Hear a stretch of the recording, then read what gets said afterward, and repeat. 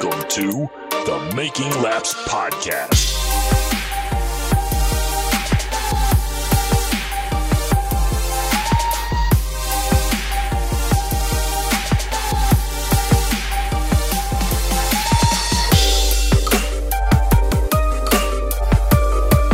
Hello and welcome back to the Making Laps Podcast. I am your host, Brent Gleason. Not alongside me is my brother, Jesse Gleason, because he is working hard. Actually, he's doing this.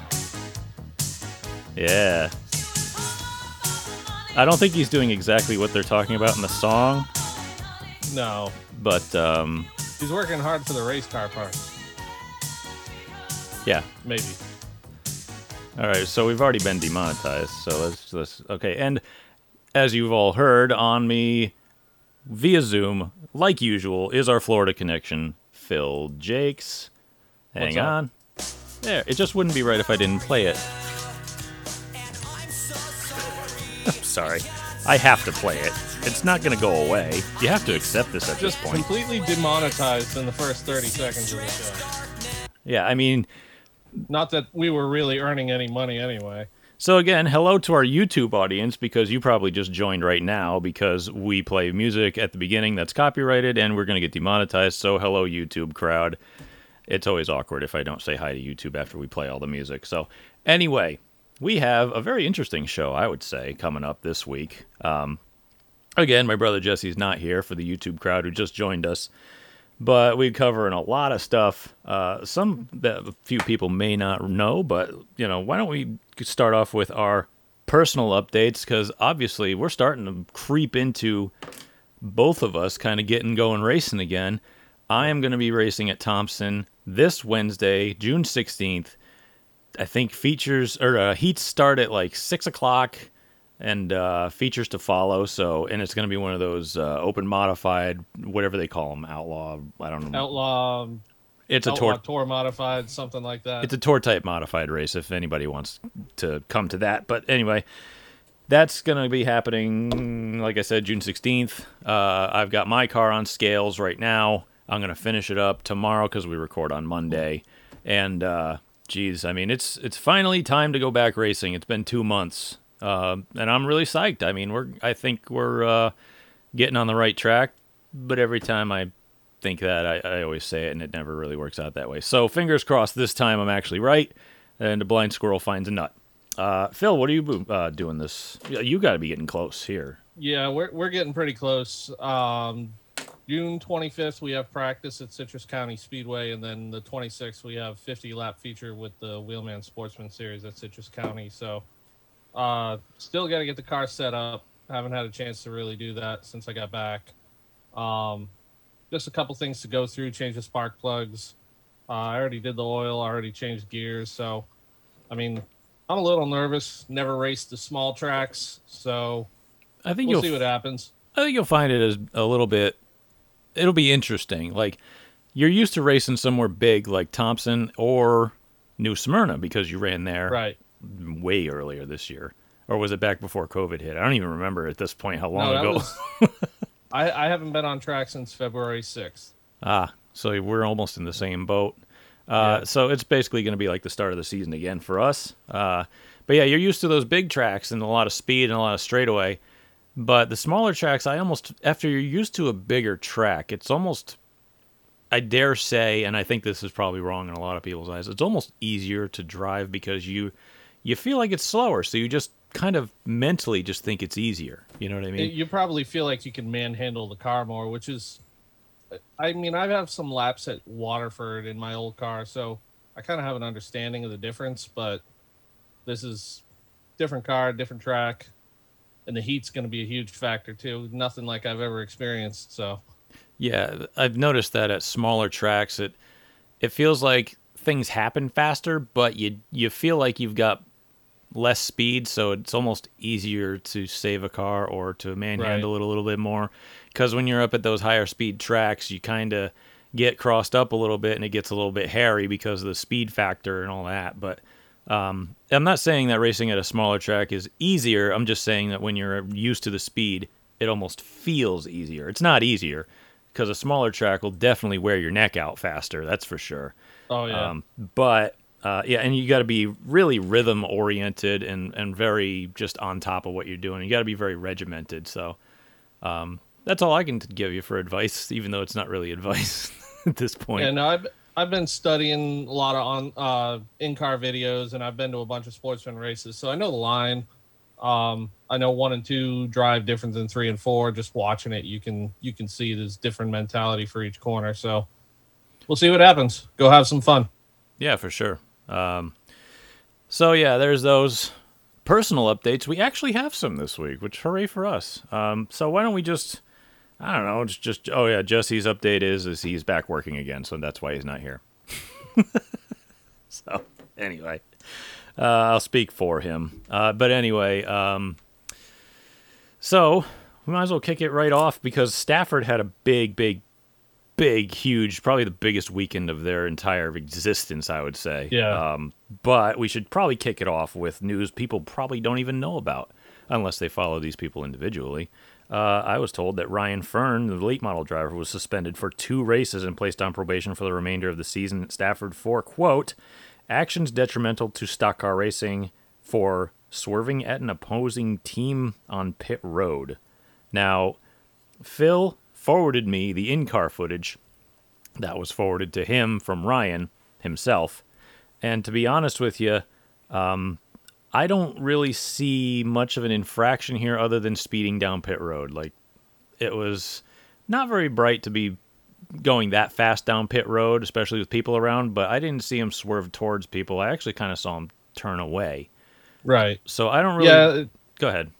He could have slowed down, but I don't think the punishment necessarily fits the crime. Maybe for the excessive speed, a small fine or a points penalty or something. Probation for a few races. Yeah, nobody got hurt. Teach him a lesson, but don't kill his entire season. Yeah, I mean, it is Stafford's ballpark. It's their home. It's their, right. It's their circus, and we're the clowns. But they run it. It's their thing, and they're gonna do whatever they feel is right. Personally, again, I've seen the video, and I gotta point it out when I don't agree with it, and that's all. I know it probably looked different from different angles. It's a tough thing to call, but again, I think that it was just not befitting of that sort of incident. So I think we've pretty much beaten that horse to death. I don't want to go in and start arguing about the merits of suspending some. Again, they've got their reasons, and they've seen it a certain way, and we saw it a certain way, and it's not our battle to fight. It's really not. Right. I mean, it is what it is at this point. Nothing's going to change the penalty. So he's just going to, I mean, he's already missed 1 race at this point. So he's just got 1 more and he can go finish the season. Ryan's a fantastic driver. He's always fast, always in the mix. He's just got to keep his head, just back it down just a tick. Yeah. But again, that's all we're going to say. We're not going to say they did anything wrong or right. We're not saying anything. That's our opinion. That's all we're going to talk about for that. And that's right. That's the news that we could break. Not break. Who are we kidding? But anyway. I will say I do like that Stafford openly posts penalties and stuff like that after the races. Yeah, I appreciate that, and I appreciate the fact that they're a racetrack that does tech, which is nice. So yes. Speaking of somebody who's been on the receiving end of tech once, it's still nice, you know what I mean? Just to see that they're doing something. That's all. Any track for that matter. Racers want fair tech. We've already beaten that horse to death on this show. So before they had their big day on Saturday, they had their normal events on Friday. Now, I think we'll just scoot through the results unless you got something to talk about, in which case please feel free to interject. But limited late models. The story here was Alexandra Fern passing what's his face, Hammond. Rich Hammond, yeah. She got turned around by Hammond the week before, and it ruined her race. But she got by him, didn't do anything dumb, didn't pay him back, quote unquote. Just did what she had to do. She raced hard and drove by him. That's exactly what you do when you get dumped 1 race. You don't go out and you just seek vengeance, because all you're going to do is basically just ruin your next race. And You've already got a race ruined under your belt, so she did the right thing, went out and showed that she could overcome and be what's the word I'm looking for here? You know, higher. I'm so out Be of it. the bigger person. That's it. Thank you. Yeah. Higher, bigger. Don't be higher. That's probably not a great thing on the racetrack. No, we know not people who've really been on the thrown out for racetrack. that. It's not a great idea. Anyway, so limited late models. I've seen some newer cars showing up. Yeah, that division seems like it's finally getting its legs a little bit. Yeah. I mean, there were races a couple years ago where they had like 4 cars. Yeah. So to see, what did they have? 13 or 14? Something like that. Yeah, about 13, 14.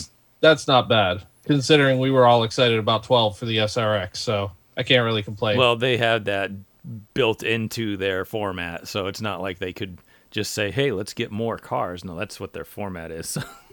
Again, I've told people openly well, not openly. I did it by DM, so sorry. I am a coward. That Stafford was conditioning people for the SRX race by having their limited late model division because it's a cookie cutter car with only about 12 of them out there, and they're about the same. So they conditioned everybody for the SRX already. It's a joke. Don't DM me, please. Okay, I don't want to hear it. It was just a joke. Okay. So we'll move on from that. Again, it was everything I watched here was pretty much overshadowed by the SRX race. So my memory is just kind of like gone at this point. So if I forget something again, feel free to chime in because I'm totally out of it. But late models I think they were up next. I think I did this in order, but Adam Gray picked up that win. I think he's had a lot of pretty rough luck over the last few weeks, but he still had a fast car every week, and he's always had to come back from some kind of incident that's happened to him, whether it be a flat tire or get spun out or whatever happens. But he's been making the most of whatever situation he's involved in. But now he had a nice clean race and ended up with a win. So that division's been a lot of fun to watch. Again, I'm eating humble pie like normal about the late models. I actually like them quite a bit. They seem like the kind of division I would love to be a part of. If anybody has a ride and wants to put me in one, please feel free to DM me because I am desperate to race. Ryan Fern, stick him in your car for next week. I don't think he'll go for it. I mean, I think I'm good enough, but I just, I don't have that name, I guess. I don't know. Yeah, I agree, though. That division is a ton of fun to watch. There's a ton of personalities from Wayne Corey, Adam Gray, Tom Fern, Ryan Fern, Mike Bennett. Like, there's a ton of good drivers in there. Ray, 44 car, whatever it is, 42 car, I mean. Yeah, there's a lot of guys. And again, it looks like the kind of division I would love to be a part of. They're physical now. They're a lot more physical than I thought they would be. They beat the crap out. I love it. I love physical racing. But they don't. I think they'd have even more cars too if they were all 604s. It might save them a little money, I don't know how much a spec late model motor is, but I think a 604 would beat it on longevity alone. I'm sure those spec motors are 12, 13,000. Yeah. I would wager to guess that much. I mean, you think about it, what were Sportsman engines up to when you get them from a really good engine builder when we went to a crate? 10 grand. If you went to like Gary was charging 13. Yeah, if you went to Gary's got killer equipment, builds awesome engines, but you're paying 12, 13 grand for a Sportsman motor? That's just inconceivable if I could throw a Princess Bride reference out there.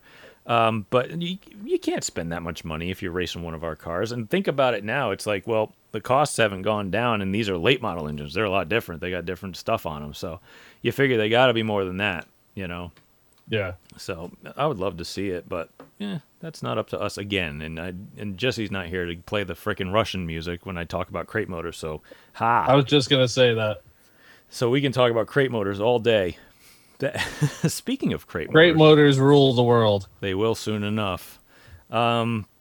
Street stocks again. I think we're probably the race of the night yet again. Absolutely, without a doubt. Frank the 3, Frank Latois. No, we know that Latois does not mean the 3. We get it. Okay. There's an L in there somewhere. Frank kind of threw away my praise of him when I told everybody for weeks and weeks and weeks about him being a good hard racer and not poking you out of the way to win a race, because he poked Chris Meyer out of the way to win the race. I think he was just tired of following him, or he thought that he thought Chris was blocking him or something. I didn't get the that's full what he story. said, but Chris was definitely not blocking him. He was barely there for half a lap. He just got to him, poked him out of the way, and went. I mean, Chris is the leader, and he can choose whatever line he wants if you're not next to him. And yeah, if you don't like it, I guess find a way around him. But I mean, sometimes you just take it as this guy is protecting too much, and that could be considered blocking. I mean, I get it.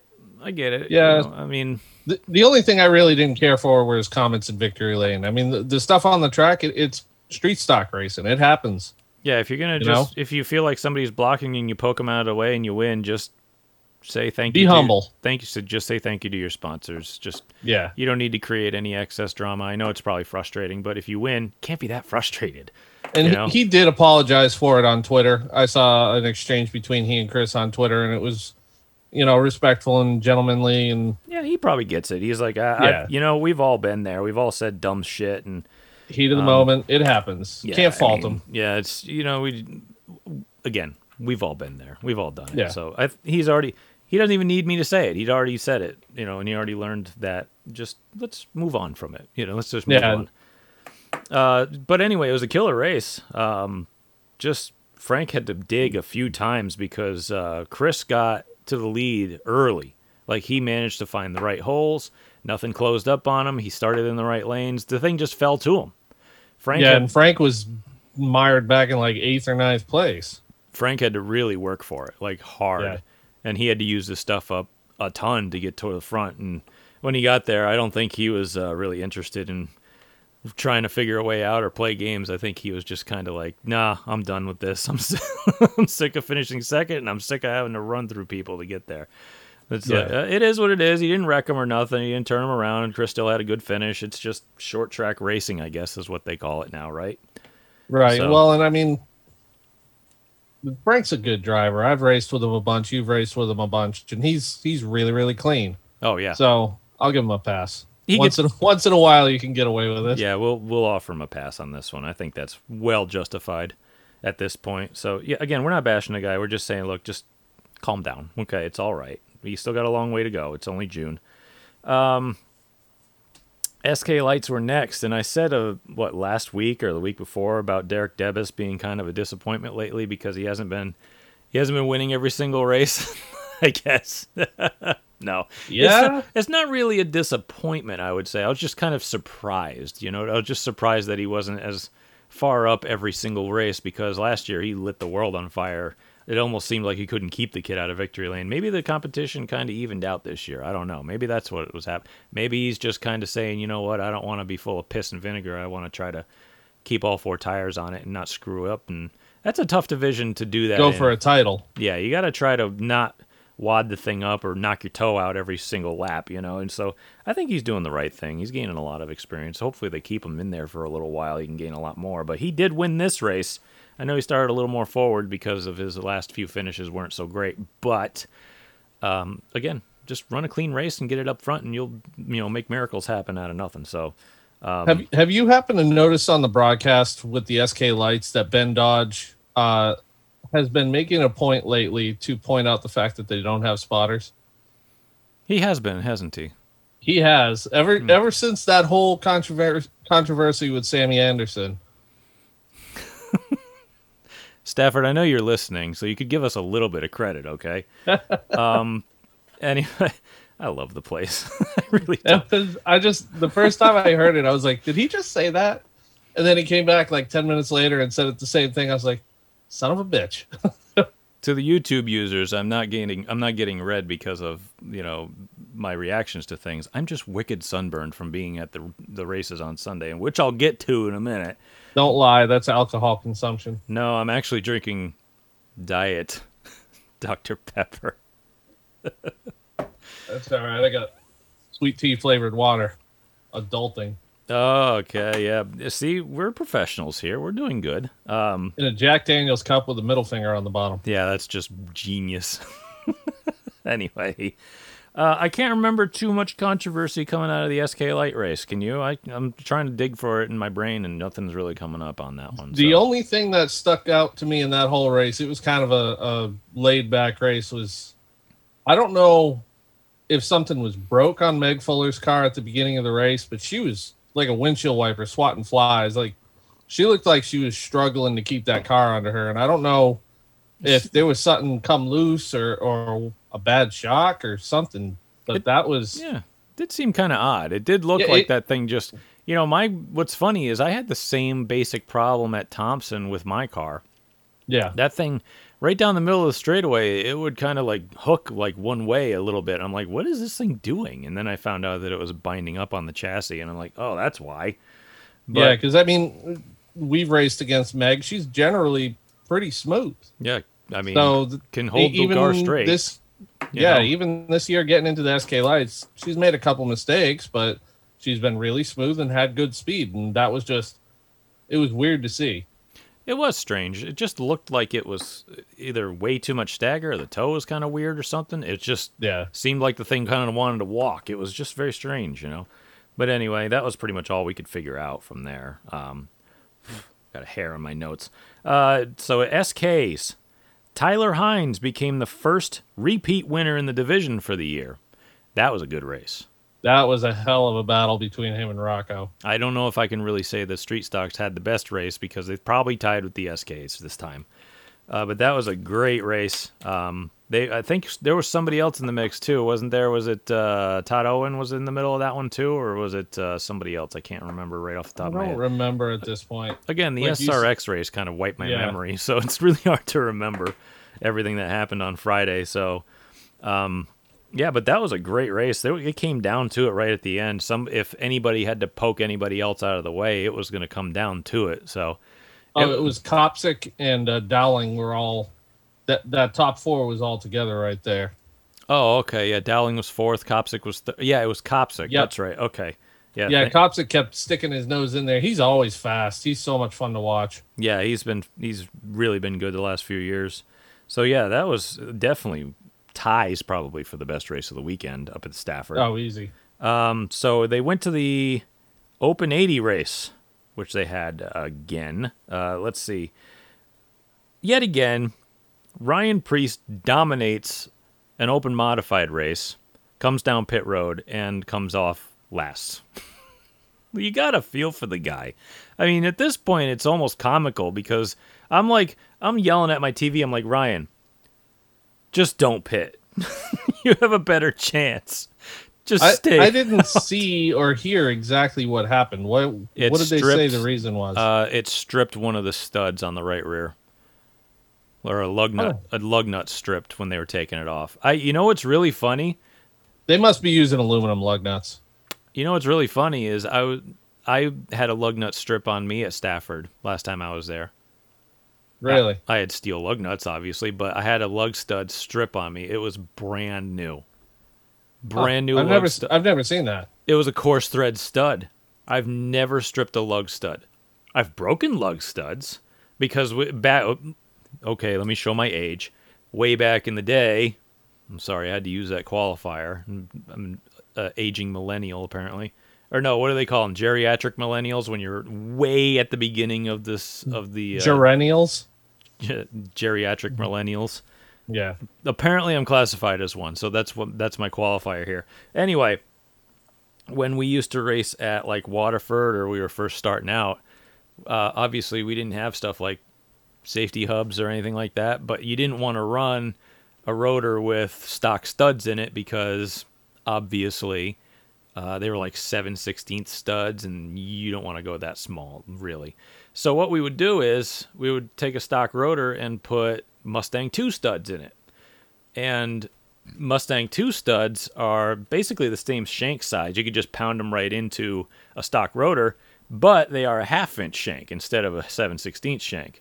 And they're obviously fine thread because they're stock bolts, and we used to buy that 1 inch lug nut for that, and they were way better than a stock stud. But course, way back in the day, we also didn't have air guns or impact wrenches like electronic ones. So we had a 4-way lug wrench that my dad made, and he cut one of them off and shaved it down into a square and then stuck a 1-inch socket on it and welded it on. So we had a 4-way lug wrench with a 1-inch socket on it. And we used to do our wheels that way. We didn't have a torque wrench either. So we would be torquing wheels down, and we'd crank the hell out of one and snap the lug stud off. Oh. So it's like, yeah, this is old school. I'm talking 20-something years ago at this point. God, I feel old. Anyway, now my notes are gone. So Ryan Preece, again, loses it on pit road. What's this, the third time in a row, fourth time in a row this has happened to him in one of these races? I don't even know. It's ridiculous. I think it goes all the way back to Speed Weeks. I think something happened in a pit stop at Speed Weeks too for some reason. I just don't get it, man. His pit crew, I know it consists of all his old friends and buddies that have been with him for a while that show up and volunteer for him.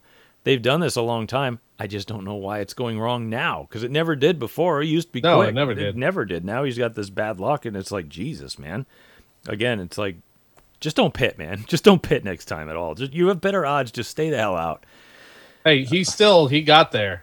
He was there at the end. He needed a caution late, but didn't get it. If he had a caution with like 5 to go, it was all over. Yeah, but Chase Dowling picked up that win. Isn't that Ben Dodge's start-finish motorsports car? Or something? It's affiliated with him at least, right? I think so. Yeah. Maybe. I'm pretty sure it is, because I know he used to own cars back in the day, and I heard that this was at least affiliated with him, so that's pretty cool. Obviously, Chase is a killer driver. Yes. But that's a cool win for them, guys.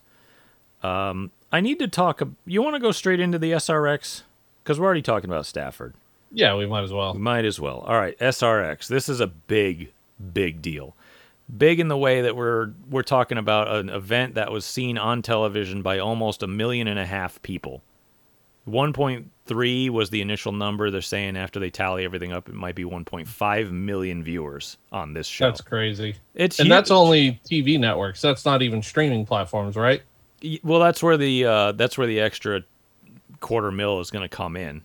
Is probably Gotcha. where they tally that up. So that's at least what I was hearing from people who are familiar with ratings and how they, like Scott Tapley, he loves to keep track of the ratings and stuff. So I think that's probably what we're going to see is about a 1.5 million after everything's said and done.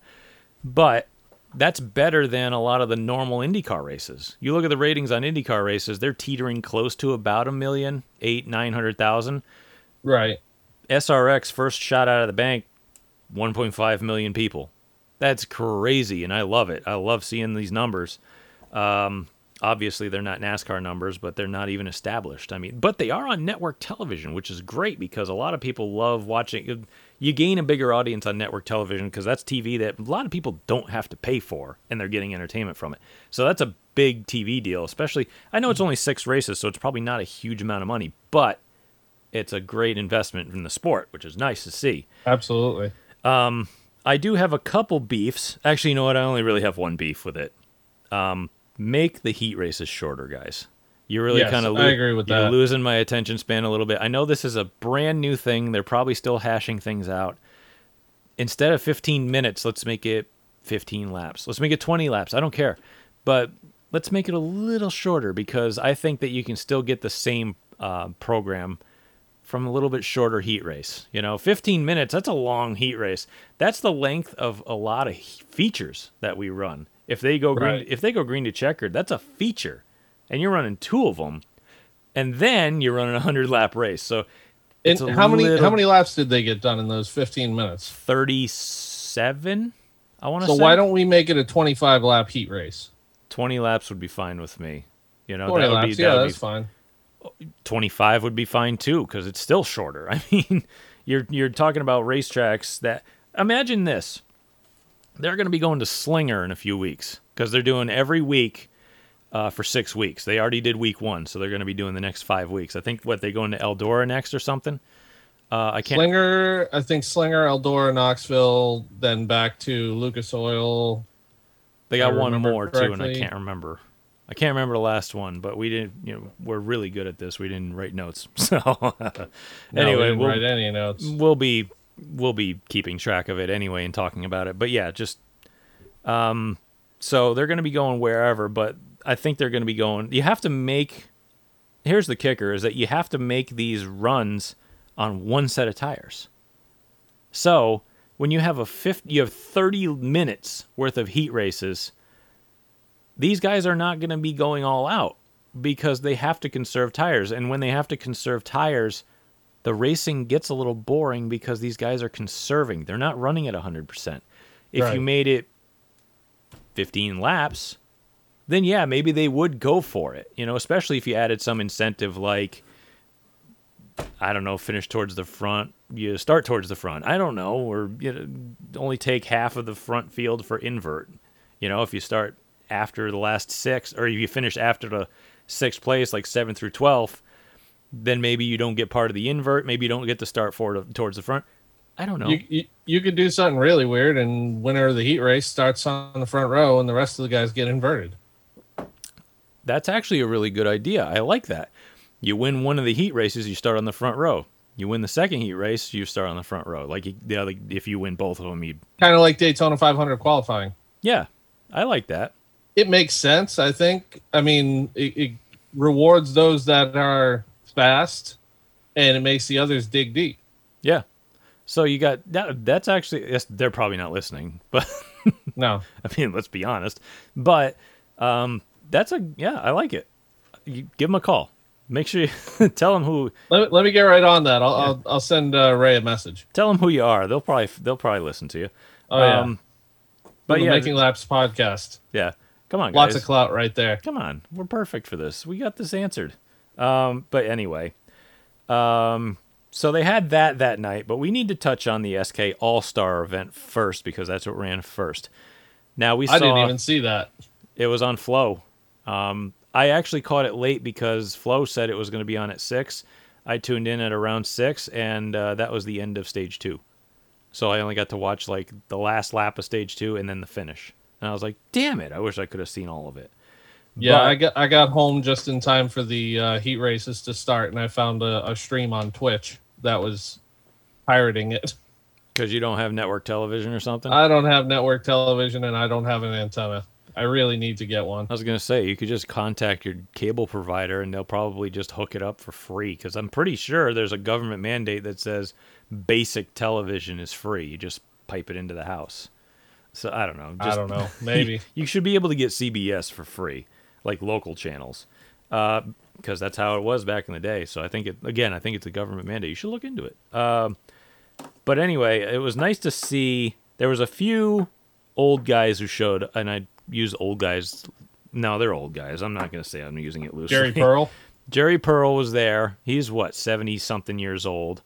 I don't know. I didn't even know he could still get in a race car. That was impressive to hear that he was doing that. I don't doubt the man, though. But, again, you don't see a lot of 76-year-old guys jumping in a race car, and I give him all the credit in the world for doing it because if I was that old and I'd raced those cars long, long time ago, I'd love to see what the new ones were like, too. I'd be like, damn, I got to see this. I got to see what this is like. And it wasn't like he was getting in junk either. It was a Todd Owen car. No, and plus he kept his nose clean. He was just out there for the good time, and I'm like, you know what?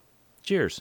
Have a good time. I don't think he ran the whole race, though. I feel like he pulled off after like 7 or 8 laps. He might have. I saw him at the bottom of the field, but I didn't tune in early enough to see what was going on. So that's cool. And then Bo Gunning showed up, and obviously Bo is one of those guys where it doesn't matter how old he is, he's still going to go for it. And I didn't... Bo Gunning is... he's a legend. Yeah, the guy was just a good time to watch. And it didn't care if you loved him or hated him. He was just a good time. Him and TC together was always a good show. Oh, it was great. I loved watching those guys race at Thompson. And then Mike Christopher Sr. dug his fire suit out and hopped in the old backup car. I think he finished 5th, too. He did. He was leading some of it. But Mike Christopher Jr. benefited from Senior's aggression at the beginning of the last stage because, boy, Senior says, oh, Todd ran me up. He didn't. He ran him into the grass. But it was fun to watch. They were monster trucking each other, and Junior's like, thanks. Drove underneath everybody from, I think he had to start 5th. and got to the front. Tyler Hines was in Dougie DePisa's car, and they renumbered it 73, and that thing was stout. He was all over him, but I don't think he had the tires at the end because they were running hard. And, yeah, Mike Jr. picked up the win. I think he pocketed about $4,500 for that win. Nice. I would have loved to have seen a little bit bigger field for that, but that's the second big win of the year for Mike. He won one of the open races in Tommy Baldwin's car earlier this season, and then he comes out and wins the SK All-Star race. That's pretty cool. So that I'm surprised that someone like Woody Pitkat didn't run that. it's all a matter of who's going to give him a ride at this point. You know, I'm sure somebody would have, but nobody. I think offered. he's got the second most wins at the track. I mean, that would deserve a ride in my eyes, but If I had a car, I would have. absolutely. But have you looked at me lately? Come on, I ain't got that money.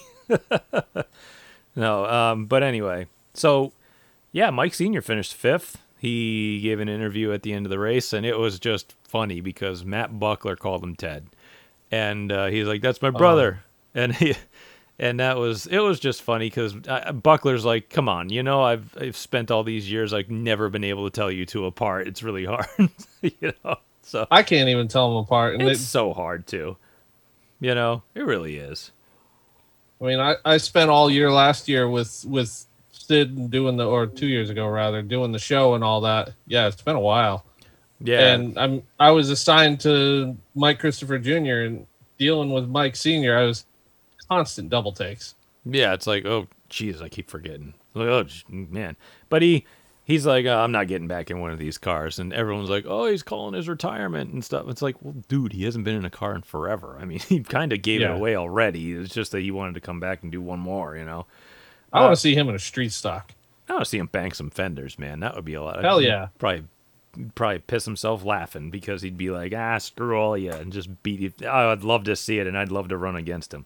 It was like Jay Stewart going back to street stocks. It'd be amazing. It would be a mess, and it would be hilarious at the same time. But anyway, so that moved us on a few hours later. They had to let CBS get all their broadcast stuff put together, and I think it was like a 2-hour break. That sucks for the fans who were there. But yeah, I mean, network well, TV, they had all kinds of pit party and all that stuff to do during the day, didn't they? I think they did it before the races, which did they? Yeah, a little iffy, but that's okay. But again, hopefully, I'm pretty sure I wasn't there. I didn't see anything, so they didn't tell me what kind of entertainment they might have had in between, or if it's like, hey, take a break. But again, network television needs to set up. They need to get all their stuff in order and get all the cars lined up and drive. I heard a bunch of people complaining about the autograph session because people were charged money for it, and then with a whole bunch of people left before they got all their stuff done, they ended it, and a lot of people paid for it and then didn't get autographs. I don't know. That's probably something you should take up with SRX for instead of Stafford because that was not their deal. So that's kind of iffy, but you know, I guess they got time constraints, so it would suck if you paid and didn't get an autograph, right? But, oh yeah, absolutely. I'd be pissed too, but anyway. So moving on, we had the SRX race. Now, I did not write down the lineup, but we had guys in that field like literally this year's Indy 500 winner and 4-time Indy 500 winner, which is incredibly rare company. He's only the 4th guy to have ever done it. Elio Castroneves was there. We had Michael Waltrip, Paul Tracy, Tony Kanaan. Yep, Tony Kanaan. Marco Andretti. Yeah, a lot of IndyCar guys. Tony Stewart, Greg Biffle, Michael Waltrip. I'm definitely missing one or two. Bill Elliott, Bobby Labonte, Ernie Francis Jr., Willie T. Ribbs. That's right. And the ringer car, the Rocky Balboa car, as they called it, Doug Coby, 6-time Whelen Modified Tour champion. I want to say he's also been a track champion at Stafford. He's got 30 wins there. Well, I think it was a Pro Stock championship, wasn't it? He might have been. Yeah, I think it was a Pro Stock championship. But yeah, so they had him in the ringer car, and they had everybody else. And again, it was 100-lap, 15-minute heat races, 2 heat races, then a 100-lap feature race. They had celebrity crew chiefs. I think Mike Christopher Sr. was actually one of the celebrity crew chiefs. They had Jeff Hammond there. They had a bunch of other guys there that I just could not remember for the life of me. But they had no spotters, which was fun. Obviously, they had big-ass mirrors in the car like a street stock. I have questions about that, though, because I heard when Kobe took the lead late in the race over Biffle, I heard someone say over the broadcast, "You're all clear. Go drive away," or something like that. Well, that could have been from pit road. You know what I mean? Maybe. I mean, it was probably his crew chief going, "Yeah, you're good, dude. Drive off." I mean, that's what I would do. So it's not really a spotter if you got somebody on the infield. You can't see the whole track unless you're spinning around like a top. But anyway, so I really kind of wish I'd written down who won the heats, but with how the heats played out for the start, did it really matter? I know Michael Waltrip won one of them. So Greg Biffle won one of them. Hmm. And then it was Greg Biffle, Bobby Labonte, Elio, Ernie Francis, and Tony Kanaan were the top 5 in that one. And then Doug Kobe won the other one. I thought Michael Waltrip won one, didn't he? Or I'm just going by what Race Monitor says. Yeah, I think, what, did Biffle win the first one? Again, we're really good at this. I think Biffle won the first one, and Waltrip won the second one, and then eventually... I feel like Race Monitor screwed up because I'm seeing a full field in both heat races, so... There was a full field in both heat races. Oh, there was a full field in both heat races? Yeah. Yeah, I didn't pay attention to that. Everybody started the heat races, and they had to run both heat races because then... they didn't have green-white checkers. I think they also counted caution. No, it was timed. It was timed in the heat races, so everybody ran both heat races because if you had a caution, which they did have, the clock still ran.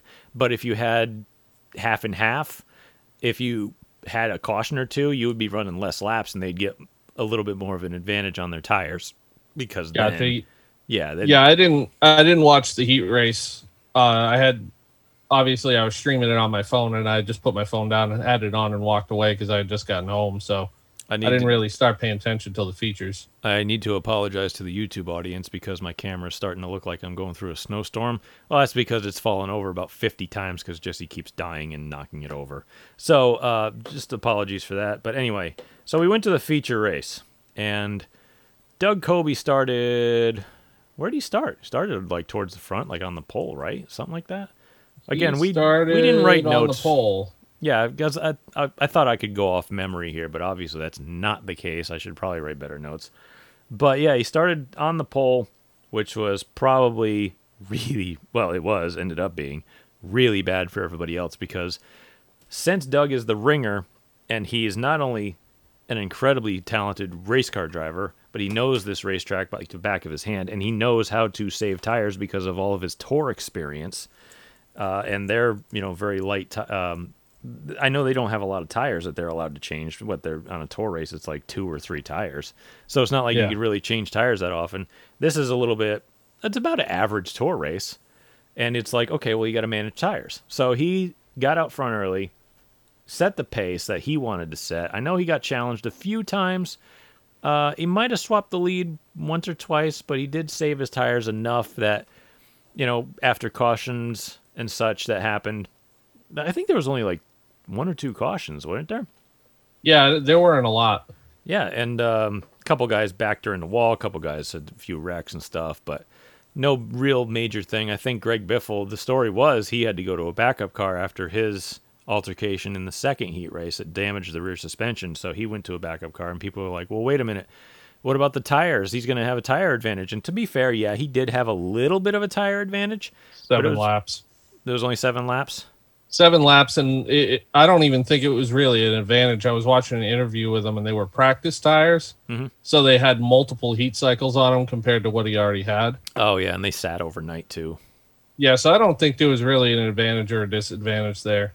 Okay, so, I mean, he did have a little fresher tire, but he had also a heat cycle, and the tires got hard overnight. So I was also I was told or hinted at that they might be the same. They were a bias ply Goodyear tire. And I was told that by the number, it might be the same tire they used to run on the Busch East or Busch North or whatever, K&N East, whatever the hell, whatever they were called back when they ran them. But I was Yeah, told I that don't- they might be something like that. No idea, honestly, but that would be cool. It is cool that it's a bias ply tire because on a short track they're a little more forgiving, and they give up a little bit of good racing. So I like that. I don't think a radial tire would have given you a great race for that. So yeah, they slide around a little more, adds to the excitement level. So anyway, Yeah, they don't have that sharp edge to them, like where the car will instantly snap. They're a lot more forgiving. yeah. So long story short, we get a long green flag run at the end. Doug's leading. Stafford's going freaking crazy. And then I think Marco Andretti cuts a right front, and they bring out a caution with about 5 to go, so they're going to have a green-white checker. The way Marco Andretti was racing, are you surprised he had a flat right front? Nope, but you know what? I think He went full Ted Christopher into 3 one time. I 3 think- wide, just knocked everybody out of the way. he sent it in the bottom. Hilarious. I think he finally figured out that fender car racing is really the way he should have gone, because I think he Yes. had a lot of these IndyCar guys, especially Elio. These guys were hilarious to watch because this is a completely different animal for them, and they were doing really well, and you could tell that they were having absolute ball doing it. And I bet Oh, you absolutely. this is something that they might translate into a hobby later on, I think, because this was just cool to watch. But I'd love to see those guys in some super late models down the road.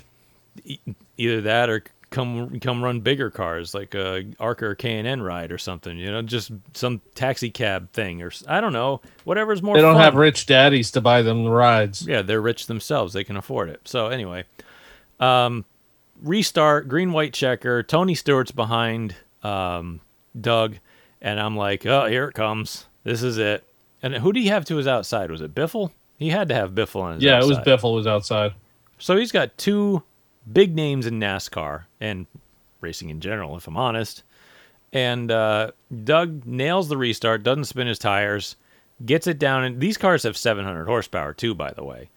So you got to be real light on that throttle. So he nails the restart, gets it down into turn 1, gets his line perfect, manages to get off perfect. I mean, the guy's got so much experience doing this, and especially at Stafford, that it all paid off for him. He managed to clear Biffle enough that he couldn't just dive bomb him.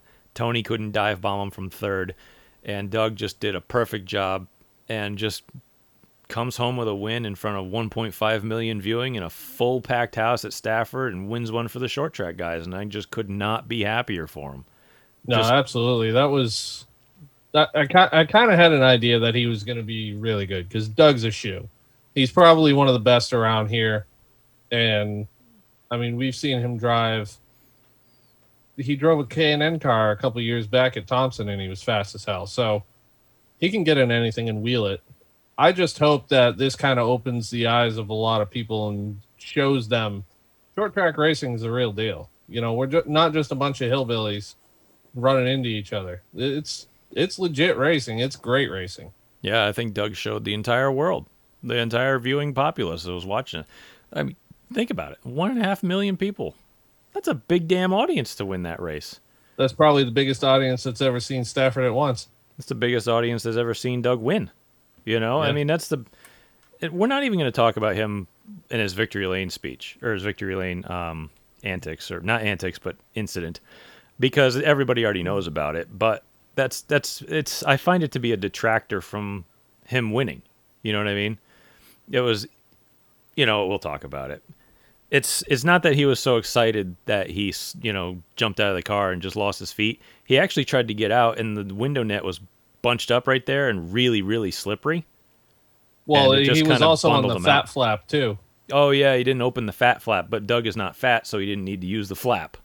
And that thing And is it's slipperier than just hell. a piece of fiberglass, yeah. And it probably flexed and slipped under it, and whatever, he fell down. So what? So what? I put a tweet out that said when my brother won in 2013, he won the World Series at Thompson after 13 tries. In 2012. Sorry, it was 2012. But he won after 13 tries. He should have won the race like 5 times. And when he finally won that damn race, I was thinking to myself the whole time, something's got to go wrong. Something's got to go wrong. Every single time he's leading, something has to go wrong. And he finally won it. And I'm like, oh, great. And I go to hold the plaque up in the victory lane. And it's upside down. And the photographers are pointing it out to me. Hey, it's upside down. I said, take the picture. This is the one thing that's going to go wrong today. This is it. And they took the picture with the plaque upside down, and we still have that picture. And if Doug falls on his ass getting out of the car, winning that race, so be it. Yeah, so be it. That's the only thing that's going to go wrong. That's it. You know, he'll take it. You know, and the way he handled himself, too, after he just kind of brushed it off says a lot about who he is. Yeah, he stands right back up, celebrates the way he wants to. I just really hope that it opens the door finally for the guy, you know? Yeah. Finally open. The guy's in his 40s now. Does that matter? No. Not really. Look at Josh Berry. He's 30. He's getting it done. Yeah. Denny Hamlin's in his 40s. Kevin Harvick's in his 40s. Age, honestly, guys think that young drivers are really the way to go and they're the best. They're not. Maturity matters in racing. It really does. And I'm not saying that as an old man. I'm saying that because when you've been through it all, you know how to handle yourself better. Your reactions don't really slow down that much when you get to 40. They don't. You know, I can still catch a fly out of midair. You don't lose a lot. You know, it's just it's a fallacy in racing that you got to be this young kid and this hot shoe, young gun nonsense. It's all nonsense. You know, I mean, you watch guys who are literally, and I know it's a different discipline, but we went to the NHRA race this weekend, watched John Force win. The guy's 72 years old. Right. And he's driving a car at 330 miles an hour in less than 3 seconds. You know, and he's won, let me look it up here. He's won 153 national events. He's 72 goddamn years old. Age does not really matter that much in racing. Yeah, if you're getting up to 70, I doubt you're going to be a cup driver. You know, you still got to have some stamina and some, you know, you got to last in 150 degree heat in 4 hours. But again, I really think that you hit your prime later now. I think that racers really, the young guns are too immature. You need an older guy who knows what they're doing, and they've been through it all, and that's what Doug is showing right now. It's like, look, man, I'm still in the same shape as I was 20 years ago. You know, the problem is with these young kids is they come in and they don't have any real racing experience and anything like a street stock or a late model. No. Mommy and daddy buys them a legend car or a Bandolero, and then they jump up and all of a sudden they're in a freaking Xfinity car. Guys like Doug and Ryan Preece and, you know, Woody Pitkat and all these guys who deserved rides in the big leagues, they came out of shit. They came out of nothing. You know, look at what Woody came out of. He came out of dare stocks. Yep. He's running tour races, winning them. Damn it. When he ran for BuzzChew, he almost won championships. You know, if not for a couple bad luck things. Doug came out of the same thing. You know, a lot of these guys are picking themselves by the bootstraps when they're kids, you know, and they're getting into street stocks and like enduro cars, and they're working their way up, and sometimes they luck out and they find somebody who'll fund it. Sometimes they're lucky sperm and they can afford, you know, a better ride. But, you know, a lot of them, like even look at Keith Rocco. Kid started in a street stock. He learned how to smash fenders out, you know. You learn from the bottom and you get to the top, and Keith's another one who deserved a bigger ride than what he's got. I'm sure he's doing fine with what he has now, but damn it, you know, the streets, the local racers can get it done. And Doug Coby showed that they can get it done, and he showed the entire damn world that they can get it done. Because he went out there and he spanked them. He spanked guys who made millions of dollars racing their entire lives. You know, some made millions of dollars just a couple of weeks ago. Some made. He beat a four-time Indy 500 winner. You know, he beat NASCAR champions. He beat Tony Stewart. You know, the guy's still racing and winning in dirt tracks. The guy's still doing everything. I mean, think about it. He's transitioning over to Top Fuel dragsters. You seen that yet? Oh, I hope so. I hope so. That would be so great. Leah Pritchett stuck him in one of her cars, and he got his license and a couple other. It's been crazy to watch. Yeah, he was up at Epping, which we were at. So we should wrap this up. We're getting a little bit long in the tooth on this SRX deal here, but yeah, Doug Coby. I just think it was a good thing overall. It was a killer event. The cars race awesome. The personalities are great. The guys are having a great time. The fans love it. The TV deal was great. The coverage was awesome. I mean, just fantastic all around. You guys got to watch it. It's on network TV. You got no real excuse unless you're Phil. I'm going to call it before the end of the year, though. Tony Kanaan and Paul Tracy are going to get into it somewhere on the track. They're going to fist fight. I guarantee it. Paul's going to fist fight with somebody, but we don't know who it's going to be. So, Probably the record driver. oh, man. So can we go to the opposite end of the spectrum? Okay, I got a bone to pick here. Oh, Waterford. They held an event, which they probably shouldn't have even done. Okay, look what you they were should have taken the week off. Yeah, look what you were up against, okay? Sellout crowds, 1.5 million viewers, the biggest names in auto racing up at Stafford, and you put out this show, okay? This is not a knock on any of the racers in any way, because let me tell you something, all you racers who participated in this event, you are the backbone of racing. You are the epitome of short track racers. You are the exact definition of the sport, okay? Every single one of you. Because it's racing in its purest form is what you do, okay?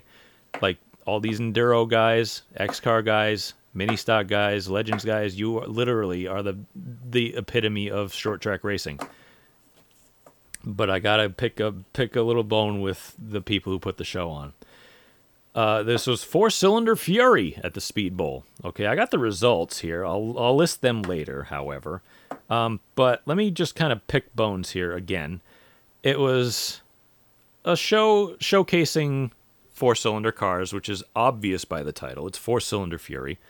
It was $20 to get into the gate for this.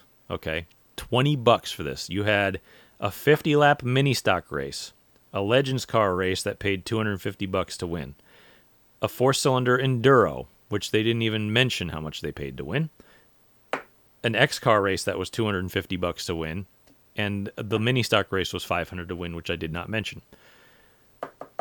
And 50 laps. And 50 laps, right. Here's my problem. This lineup would make for a decent Wednesday night show. There's a hierarchy in racing. Everybody knows it.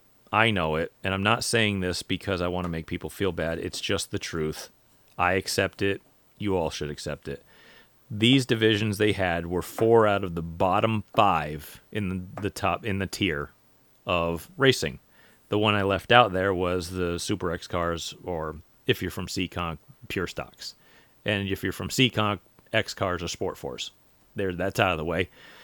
But again, these are kind of the bottom 4. And a lot of these would not make even the top 5 tiers of NASCAR regional racing. And I know that sucks to say. I really don't want to say it. I don't, because I love you guys. But again, a $20 gate price up against the SK All-Star race and SRX race from Stafford, literally and on network, and Seekonk, which did have good counts. There was no and a good crowd. And a good crowd, because they are far enough away from Stafford they can still draw their own audience. But there's a reason this didn't work. And again, it's not against the racers. It's really not. Again, this would make a very strong Wednesday night crowd.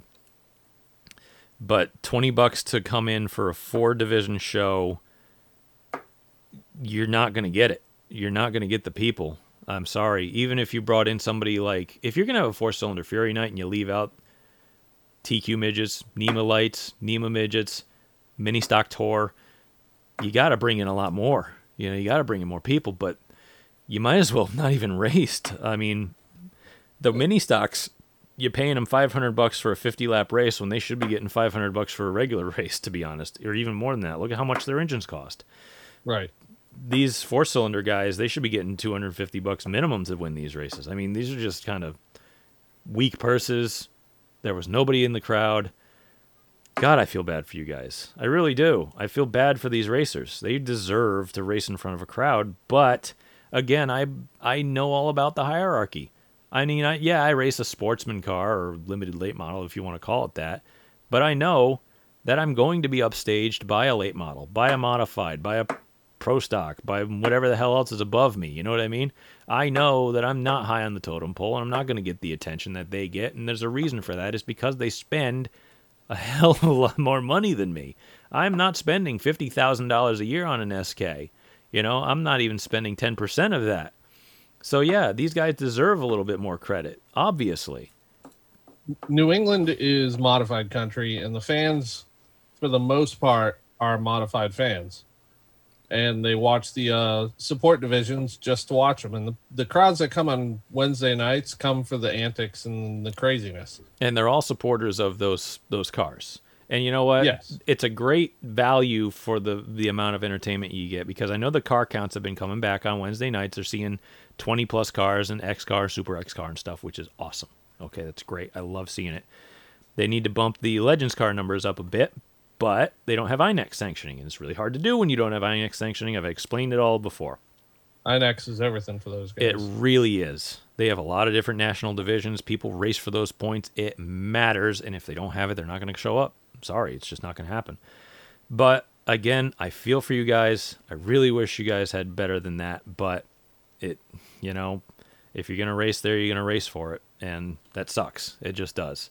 So that's my biggest thing is don't make the race fans and the racers have to choose, because the better show is going to win out. I mean, you won't go up against Sailfest, but you go up against Tony Stewart and his organization and Ray Evernham. Yeah, a major network TV event. You're going up against CBS, Tony Stewart, and Ray Evernham. Just those guys. Not even everybody else. They had Helio Castroneves there, for God's sake. They had the biggest name in the world at this point. You can't go up against it. So you know what? We need to give these guys their due. Okay? We need to give the racers their due. The 50-lap mini-stock winner was Jared Roy, and he made it happen on a last-lap pass, from what I'd heard. Again, it's like the second or third time he's done it this year. The last lap was the only one he led, and he picked up that win. That's good for him. Legends car winner was Zachary Martinez. I didn't look at the count to see how many they have, but again, they've been teetering around 10 to 12 on Wednesdays. No idea on Saturdays. I think they had 7. That sucks. I'm sorry. It just sucks. I wish they had better, but... I remember when they had 30, 35 of them show up. Yeah. And everybody would flock to the fence to watch them. Oh, because they were a hell of a show when they get a lot of cars out there. Yep. Anyway, again, INEX sanctioning makes everything. But 4-cylinder Enduro, an old friend of mine, TJ Rassicot, won that. I know he's working on a sportsman car to get that done. He's pretty close there. And X Cars was Christian Herman. He picked up that win. Again, my cousin races X Cars, so it's like I feel for the guys. I really do, and it sucks. So anyway, that's my bone to pick with Waterford. Again, I don't want to make people feel bad, but that's just kind of how it is, and that sucks. It really does. All right, so I'm going to go through Seekonk results just because I want to give those guys their due, and we did get a couple different winners. We had Sport Trucks. We had Rick Martin pick up his 97th career Seekonk win. Frickin' radical Rick. No, Sport Truck. Rick Martin's racing a Sport Truck too. He's not only racing the Pro Stock, he's racing a Sport Truck. Oh, I know. But he hadn't. I don't think he'd won this year, unless he won one. But I don't know if. But again, I think he won a couple weeks ago.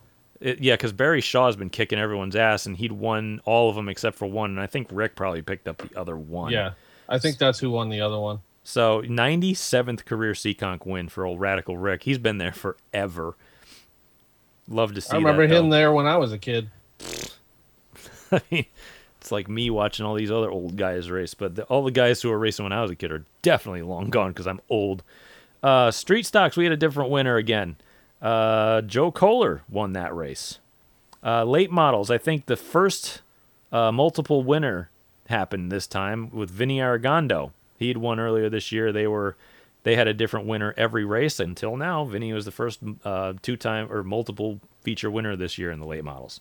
However, Pro Stocks Dave Darling won, and that's shocker. He's won every race but one. Guy's just so good. Just ridiculous. You're not going to beat the guy. I mean, come on. No. Okay, so Jesus, we're already an hour in. Screw it. We don't have a time frame on this thing. I need to. This is another thing I don't want to talk about. Exit Realty Trucks winner from Monadnock, Connor Souza, I believe, was DQ'd. Again, not him again, but what's it? The last 6 winners in that series have been DQ'd. That's what I heard. I mean, I don't even pay attention to that clown show anymore. Here, I looked for results. I looked for media. I looked for updates. I didn't find anything on any social media platform or anything, which sucks. I wanted to get the story right, but from what I'm reading from other people who were there, this is the result that happened. Again, they apparently gave Lucas Leone the win, who he was also thrown out the last time they raced at Monadnock when he supposedly won. But when you, again, what did I say it was? It was like 6 winners in a row that the series has DQ'd. Yeah, that's what I heard. Again, we would love to report facts and we would love to report truth. But when you can't, there's not much of that coming out of that series right now. When you can't find it, it's really hard to report on it. I mean, I'm searching on Facebook for their Facebook pages and stuff. I find 2 of them. Neither of them have any news or anything on it that pertain to that, any sort of, like, within a time frame that's even reasonably close to the race. Like, 6 days ago. It's like, you just ran a race like yesterday. Where's your results? Yeah, so it looks like I found the results. They're on their website, and Connor Souza is listed as finishing 9th. Apparently, his finishing position was adjusted for a restart violation. Okay. I don't know. I'd have to see it to really call it how I'd see it there, but I must have looked before they posted that. But again, it's just every indication is that series has become an absolute clown show, and there's people selling their trucks and moving into different divisions, and it stinks because I want nothing more than for them to succeed, and they could be so good with such minor little changes, and it's just frustrating. There's a reason I never invested in it, and it's kind those trucks, we have good fields of them, 20 or 30 of them at a time down here. And when they're a good field with good rules and good tech, they're a fucking show. Sorry, Sid. You're going to have to wait and find this one. 1 hour, 6. Okay. Anyway. No, really, they're a show. They're fun to watch. It's good racing. You can beat and bang, but God damn it, when 6 people in a row get DQ'd from wins in your series, maybe it's not them. Yeah, if you have that many issues, look in the mirror. I love trucks. I want it to succeed. It could be awesome, but there's such, you don't have to do a lot to fix this. You really don't. Just maybe talk to people, maybe have a meeting, maybe swallow your pride and take hint. You know what I mean? Take hints. Groupthink. Toss this around with a whole bunch of people. I don't know. I mean, I want this to be better. I want the racers to have a good time. I want them to have somewhere to go. I want different types of racing. I love trucks. I want them to succeed. But God, there's a reason that everybody in that series calls Marshall Hurley martial law. You don't have to aim your gun at your foot. There's a target in front of you, You don't have to aim at the ground. I mean, yep. Okay, I'm done with it. Don't be too stubborn to take opinions of others. I'm good. We're done. So Jesse and I took in a different type of racing that we never talk about on the show, and there's a reason for that. And it's we went to the NHRA New England Nationals up in Epping, New Hampshire. And we'd been talking about going to this forever, especially since they even came to New Hampshire, which I think they started coming in 2013. So this is actually quite a relatively new event for the NHRA. I mean, I think they New England Dragway was IHRA sanctioned for a little while, probably 92 to 09 or something like that. I can't remember the exact dates, but it's like 90s to early 2000s. And then they picked up an NHRA sanctioning, and then they started to make different changes to the track, upgraded the sound system, upgraded the track, put a scoreboard or the big Sunoco Vision at the end of the track, and new scoring towers and all. They did all these improvements to it, and they managed to score a national event, which is the New England Nationals. And that's been, again, it's a very recent thing, 2013 since they've been doing it. And 2020 they didn't have it because of COVID, all this other nonsense. So Jesse and I finally, at the spur of the moment, literally at the end of the last week, said, okay, why don't we go? I got the day off. Jesse has the day off. We took off. We went up to New Hampshire. It was, it was great. We showed up there at about 10:15. Traffic was a little heavy. Had to get parked up. Eliminations started at 11. And when we walked in, we took a little walk around, and then they started rolling off eliminations like round 1. Walked over, found our seats. It ran like clockwork. And they ran like Top Fuel Funny Car, Pro Stock. There was no Pro Stock motorcycle. I don't even know if that exists anymore, to be honest with you. I haven't been paying attention. I don't know. I haven't watched in years. It's tough to watch NHRA when you were such a big fan as a kid like me and Jesse. And it was the first time we'd been to a national event in like 30 years. We went in like the late 80s, like 89 to like Englishtown. And then the next 2 years we went to Reading in Pennsylvania. I mean, the golden age. Like we got to talk with people like Eddie Hill and Kenny Bernstein and Joe Amato and oh god, I can't remember names. Don Prudhomme. And I remember walking through a crowd of people and I accidentally bumped into Don Prudhomme, and he looked back and said, "Oh, sorry, guy," and just kept on walking. And I'm like, that was freaking Don Prudhomme. Like, you imagine 1991 me, going, holy shit. I obviously wasn't going through puberty at that point, but anyway, it was just pretty cool. We didn't go through the pits. I didn't go through the pits. I did it when I was a kid. I didn't really care. I wanted to watch racing. They had a bunch of sportsman cars there. They also did a little junior dragster exhibition, which those things are cool as hell. I remember being a kid. I remember being a kid when they first started those. And I'm like, God damn, I want one. And my parents are like, you ain't getting one. It's like, okay. They scoot for what they are. They got like a little 50 or 60 horse Briggs on them, and they ride out. The top tier ones go about 80 miles an hour in the 8th mile. I'm like, damn, that thing was moving. The little kids pulled the chutes and stuff. It was cute. I loved it. Then they had a little... Oh, God, they got chutes on them now? It was funny. It was just kind of for laughs. They don't really need them, but they just throw them anyway because the kids are No, they don't need them. No, they don't need them. They're only going 80 miles an hour. It's just funny to watch. The chutes are little tiny things. They throw the lever. It's cute. But they had nostalgia nitro cars, like nitro floppers. Oh, they were awesome. They were awesome cars to watch. Guys doing like half-track burnouts and stuff, doing big shows, and these cars are from the 70s, and they're getting all over the place. It's hilarious to watch. But they were good fun. I might as well go through some results. But, it went like clockwork. I mean, we started eliminations at 11, had all these divisions to run through. Obviously, nitro cars need at least an hour turnaround per round to get the cars torn down and rebuild everything, rebuild the clutch, rebuild the engines, put everything back together, dry fire the thing in the pit, get it all put back together. So you need at least an hour. It used to be like 90 minutes. I think it's an hour now. But it's crazy how fast they can get all that done too. Oh, it's ridiculous. And it was just a lot of fun. There's no bad seat in the house, but I would sit as far down the track as you can. But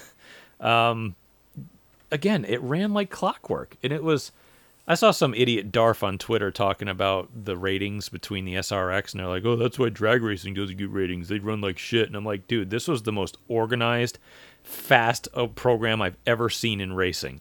It was the most awesome thing to watch. We were actually, the entire day, ahead of schedule. That's how fast they were running this thing.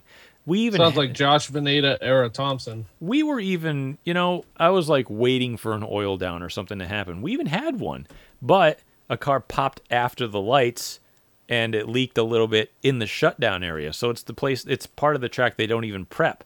So they didn't even have to like take a long cleanup. They just dusted it down and dried it up. Burned it off and got rid of it, yeah. Yeah, they just... Again, if you're in the shutdown area, you don't have to worry about cleanup so much, because you're not in the gas anymore. You're slowing down with the parachute. So they got that done quick. Hell, even Ron Capps popped the clutch or something blew up under his car because there were sparks and flames under it about half track. And even then he didn't oil it down or anything. So that was even a quick cleanup. They just checked it and they're like, okay, pull them off. We're done here. But we were treated to, it was just a great show, and we were out of there at like 4 o'clock. Like, it was 11 to 4. That was it. Ran all the eliminations. It was great. It was like 85 and sunny, and there was no hiding from it, which is why I'm kind of red. But the rest of me is great. I have no sunburns anywhere. We were really good with the sunscreen. It was fantastic. I would say one thing. They definitely ran out of water at these concession stands. So we were buying lemonade, and the lemonade was the most god-awful, watered-down garbage you ever bought in your life. At least it was only $3, and I was technically buying a cup of ice water with some lemon in it for $3. But anyway, I didn't even buy food there, so it's like, anyway, great show, great time. The announcing staff was fantastic. I think it was, it might have been Dave Argabright. I can't remember who the hell it was. But anyway, Brian Lone's still doing it? Yeah, he's doing the Fox broadcast, but we were talking about, okay. It was like the PA announcer. They were they were fantastic. The sound system there is amazing. It was just a well-oiled machine. It was so awesome.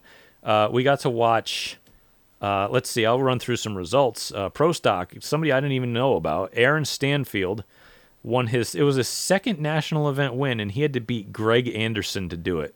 And Greg Anderson's a huge name now. Like, he's probably the biggest name, one of the biggest names that's ever been in pro stock racing. You got like Warren Johnson and Bob Glidden, and Greg Anderson is right up there with those two. Like, I think if he'd had one more win, he would have tied Warren Johnson for most wins. Like, that's how many wins this guy has. And this kid beat him. Not only beat him off the tree, but he outran him. And it was just really fun. And he beat him in the lane that was not favoring the pro stocks all day. The lanes were really even, too. Prep was awesome. They did a killer job prepping. I say this because Phil knows all about, drag racing. He did a lot of it. So, no, they do a good job even on testing 2 nights up there. I went up there with the Corvette one time. It's a nice place. Oh, New England Dragway is a gem. It really is. Yeah. And it's super easy to get to. And it's really funny? I had no idea how close how close Star Speedway was to that place. I had right down the road. I had no idea you could walk to it. I was like, okay, we'll put this in the memory bank because it takes us only 2 hours to get here. That's worth it to me. Not a bad drive. It's really not. It's straight up the hill. Funny car. 72-year-old John Force got his 153rd national event win. I was happy. I was so happy to watch John Force win because how long is this guy going to race for? Who doesn't like John Force too? You got to be an idiot to not like John Force. Yeah. The guy is just a legend. I wish I'd gone down in the pits just to shake his hand, but I didn't. A lot of guys, a lot of little guys were making it deep in these fields. A lot of them. I think he had to go up against a guy, I don't know if he'd even ever won before. And the guy, it was an even race, but John, obviously, 30, 40 years of experience, just outran him. Killer run. Oh, yeah. Probably, it goes back to what you said earlier, too. Your reactions don't really slow down a whole lot the older you get. I mean, you do, but to an extent. Drag race, John killed him off the tree, too. Just absolutely destroyed him off the tree. But again, these guys, he's not going to be a circle track racer. But your reaction time, all you got to do is release a brake and make sure you're on the gas. He's done it for so long, it's muscle memory at this point. You can be. I'll tell you what, if Ray Evernham called him to race an SRX, though, I bet he'd say yes. He'd probably do it. He probably would. He probably would. That'd be amazing. Oh, I'd laugh my ass off. But I remember being a kid in the late 80s, early 90s, watching this guy race, and then 30 years later, he's still going at it, and it's just cool to watch, You never know, 72 years old. My dad died before he was 72, So it's like you never know. You never know when you're going to see these guys last race, and it was just cool to watch this guy, just a man who's just absolute legend of the sport in the highest regard. And then we went to Top Fuel, and I think it was, I can't remember the guy's name. The scrapper's car, I can't remember his name. But he made it to the shoot. I should just write more notes. But Billy Torrance won. I think that's Steve Torrance's dad. And I don't know how many races he's won, but that car was just lights out all day. Steve went out in the semis because the other car took him down. But just killer racing. If you're listening to this and you've always wondered about drag racing, like an NHRA national event, grab your sunscreen, grab some earplugs, and go up to the New England Nationals. They're coming back next year. They've already announced it. Get your tickets. It's just a good time. Beautiful place. Every ticket is a pit ticket with the NHRA. I know we don't talk about them on the show much, but you know what? When we go to it, we might as well talk about it. So that ends that. And I'm not even going to really talk about the national races except for the All-Star race. And I'm not even going to waste my time on it that much. All I'm really going to say is, you go ahead. I feel like Jesse right now, and I think I might die. Yeah. Jesse would probably knock the camera over and die by now. He'd be like, yep, I'm out, and just, check out and fall on the floor. Because this race was an atrocity. It was horrible. Okay? It was... Who the hell invited Sammy Hagar? Like, seriously, what are we doing? What demographic are we trying to reach?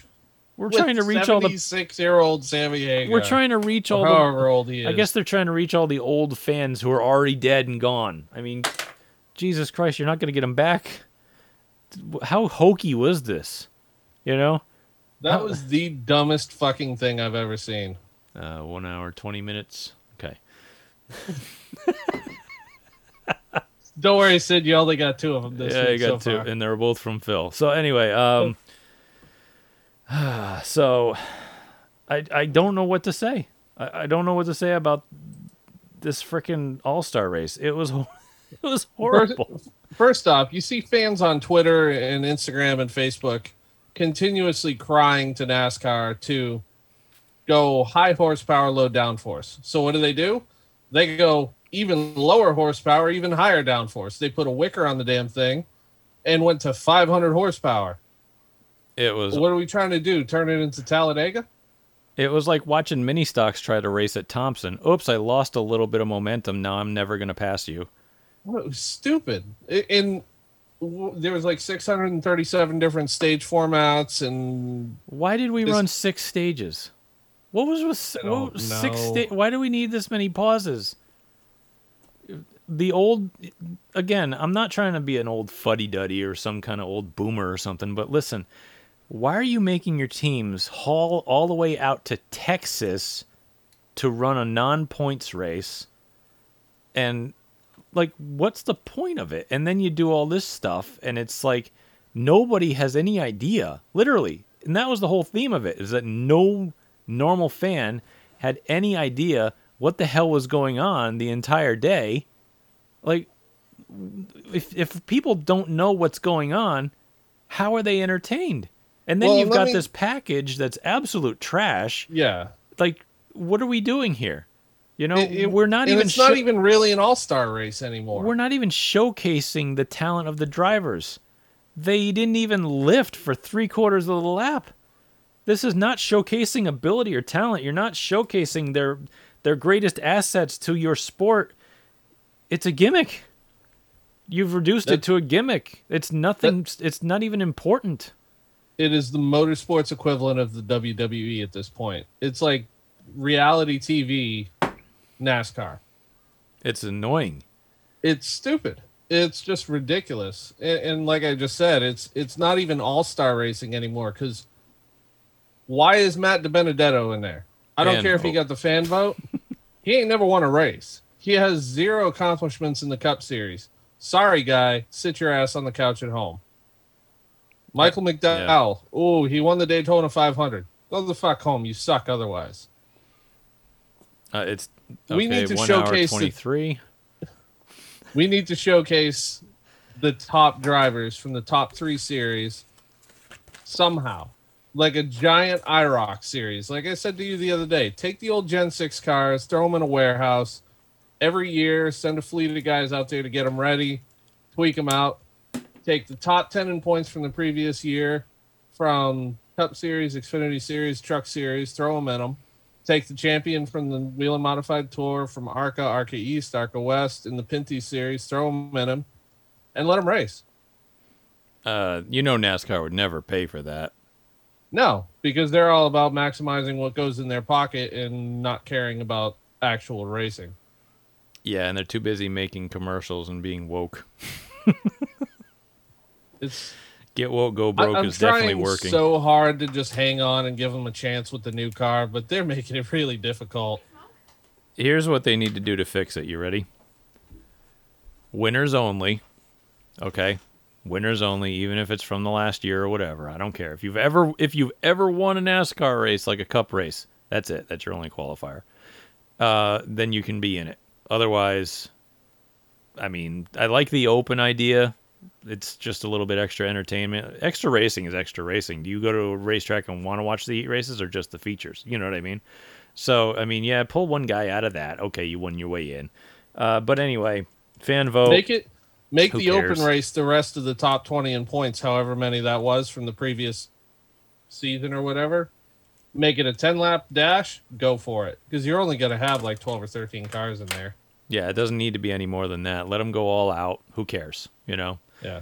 Other than that, keep it at Charlotte because that's literally home for 90% of the teams. Stop making them travel. What the hell are you thinking? You know, there was a reason why. Oh, well, they wanted to make it a traveling thing every year. They did it once. They started at Charlotte. They went to Atlanta the next year. Then what happened? They went back to Charlotte for 20 goddamn years. See, I disagree with it being at Charlotte. They should just stay at Charlotte. North Wilkesboro. Well, if they That'd can be the build perfect it. place for it. A short track. And a historic short track, too. It would be fun And to it's go there. an hour and a half from downtown Charlotte. That's fine, too. That's a day trip. Yep. You know, I would be okay with that, especially a short track like that. Bristol, no, I don't like it there. It didn't work. Obviously didn't work. I have a funny feeling that that's what SMI is trying to bring North Wilkesboro back for is for the All-Star race, a throwback weekend, and then special events. Yeah, well, hopefully they do in general. But, Yeah. again, just keep it around the Carolinas. You know, why are we traveling? You know, and why Keep do we these have guys these at home? I mean, the package is garbage. Why are you doing this? Why are we making the cars easier to drive? It's supposed to be about Because All-Stars, and it's supposed They to be listen about... to the fan council. Why are they listening to the fans? The fans are all darfs. They know nothing about racing. They just like watching crashes. They're stupid. Someone said it to me earlier today that I made a comment on Twitter and they said I was wrong because then we're alienating the other group of fans that NASCAR is trying to cater to. And I was like, they're trying to cater to those people because they're the ones that don't really know anything about actual racing and they're easy to manipulate. The stupidest, Therefore, yeah. the stupidest They people just are always fall the for loudest, anything. aren't they? Yeah. Yeah. The stupidest are always the loudest, and the loudest always get heard the most. So it's like that's the vicious cycle of anything in life.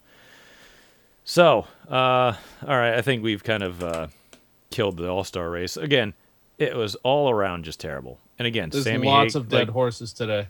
and then we could talk about the band at the beginning, and nobody wore the cowboy hats they were given and at the driver intros, and just you name it. It was all the only bright spot of the All-Star race was the Dallas Cowboy cheerleaders. Thank you. That's all I got. I will say, That's like I all. said the other day, Kyle Larson is a absolute alien. I don't know how he does what he does.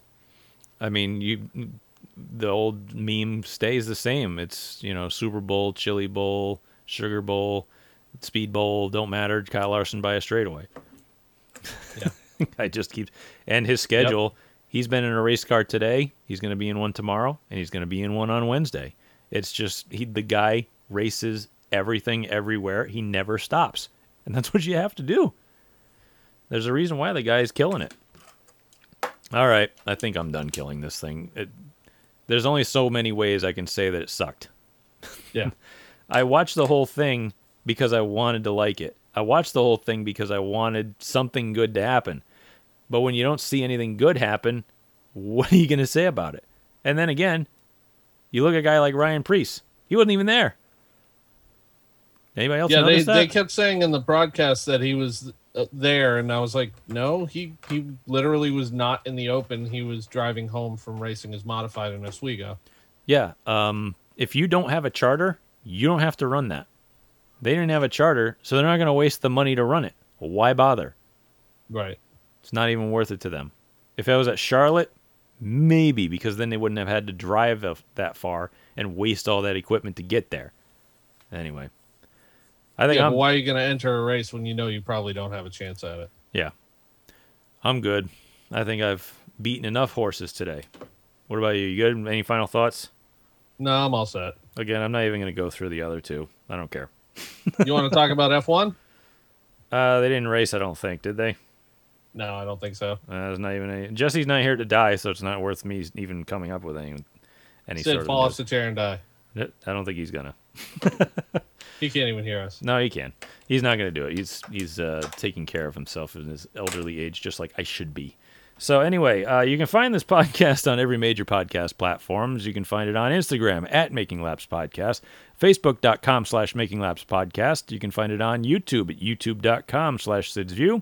You can also, if you haven't watched that, any of the Speedball documentaries, go ahead on over there and watch those. And then you definitely have to watch the Stafford documentary. So if you haven't heard our special episode interview with Bonsa Tufa, go look that one up. That's also on any major podcast platform.